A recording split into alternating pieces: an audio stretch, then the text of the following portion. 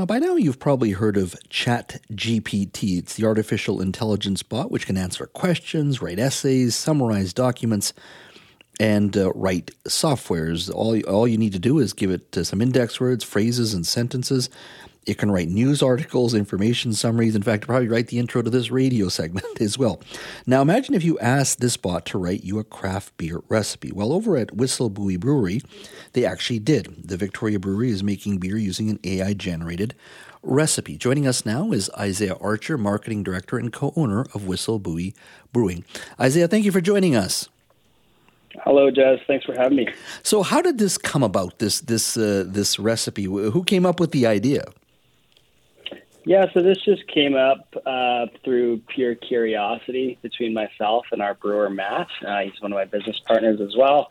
We just, like a lot of people, had recently heard about the technology, and we're playing around with it in our spare time, sort of just prompting it, to do little tasks for us and see what it would come up with.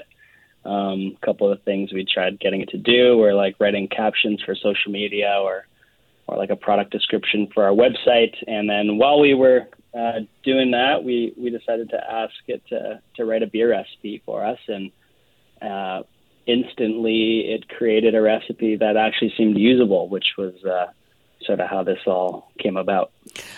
What were the parameters when you asked it to make you a beer recipe? Were there specific words you used, a specific type of beer you wish to see? Yeah, so as we were planning out our beer schedule for the next, 2 months, we wanted to fit a hazy pale ale into the lineup. So we knew we were going to be making a beer, a hazy pale ale of some description. And so we just thought, let's ask ChatGPT and see what it comes up with. So we said, please write us a recipe for a hazy pale ale, fluffy and tropical. And so those are the parameters, and it came back with something quite specific for us that we actually did end up using for the beer. So fluffy and tropical for hazy pale ale. That you haven't said a lot there. I mean, you gave it some basic parameters, and when you got the recipe, were you shocked? Would it take very long for it to give you a recipe, or was it pretty quick? I don't know if you've used it yourself, but it kind of has a little thinking sort of icon, but then the whole thing was probably in front of us in about 10 seconds. So normally it takes us a lot longer than that, suffice to say, to actually, think about a recipe and get it all figured out. So yeah, it was incredibly fast. And were you when you say if you were to do it between yourself, your brewer, and as colleagues, how long would it take to come from an inception to, experimenting a little bit and then coming in with a final recipe that works for you where you can make it and market it? What's the timeline generally to come up with a recipe that works? Yeah, so our brewery, we are very experimental in nature. We're a taproom brewery, so we're always coming out with new products. Every week almost, we're launching a new beer. So we do have a pretty good rhythm to, conceiving different beers and writing recipes and launching them. It would take a couple of hours for our head brewer, Matt, to write the recipe. Usually we'll play around with some concepts and ideas, and then he'll start getting going. And yeah, it would be a number of hours for sure. What did this hazy pale ale that you said was fluffy and tropical, I get what you're asking it. How did it taste for yourself, who is a marketing director and co-owner of Whistle Buoy Brewing? What did it taste like when you first tasted it?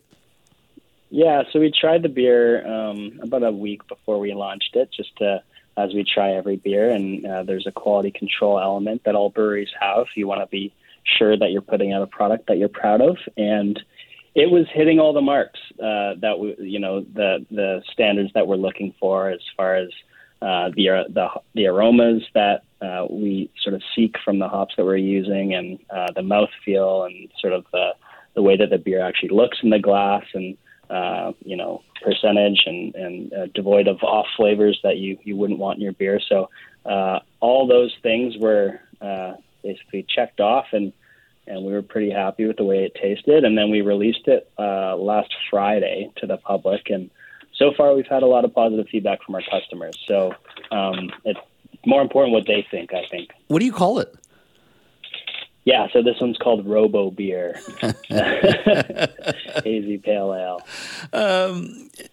To do what you do, to come up with a recipe, to experiment, you're a craftsman in the sense that the longer you do something, you become really good at it. It comes from experience, it comes from knowledge, it comes from a certain passion.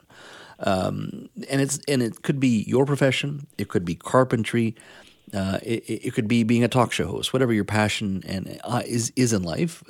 That's how you become good at it. You keep doing it over and over again.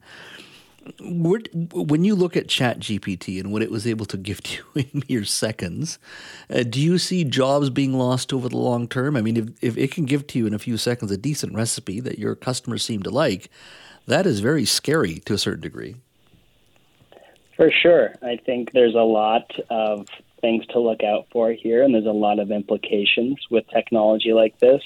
I think for us, we generally are curious about new technology and sort of understand that this is, publicly available all over the world, so people are going to use it. So I think it's good to have a healthy skepticism about, where this could lead. That being said, I think for our business, I'll just speak for ourselves, it's just another tool that we have at our disposal. And, we've all been using tools like Google, and there's technology everywhere, and every modern brewery that doesn't necessarily replace humans. It makes our jobs more efficient in some ways. And but yeah, it's really important to be clear about why you're using the technology. If you're trying to get it to think for you, then I think that's not the intended use, and it's not a healthy way to interact with it. But I think it's probably here to stay, and it's going to become a lot more advanced in the very near future. So to be able to understand it and learn about what it can do and what it can't do and all these things is more just sort of like a curiosity for us. It's certainly not something that we're going to be adopting into our regular routine, but we thought it was an interesting thing that is part of modern life, so we thought we'd give it a try. Are you going to be doing more of these? I mean, obviously most of what you do there is concocted and put together by human beings, but if it's a hit with your customers, the first batch of Robo Beer, can we expect a yearly Robo Beer or seasonal Robo Beer from ChatGPT?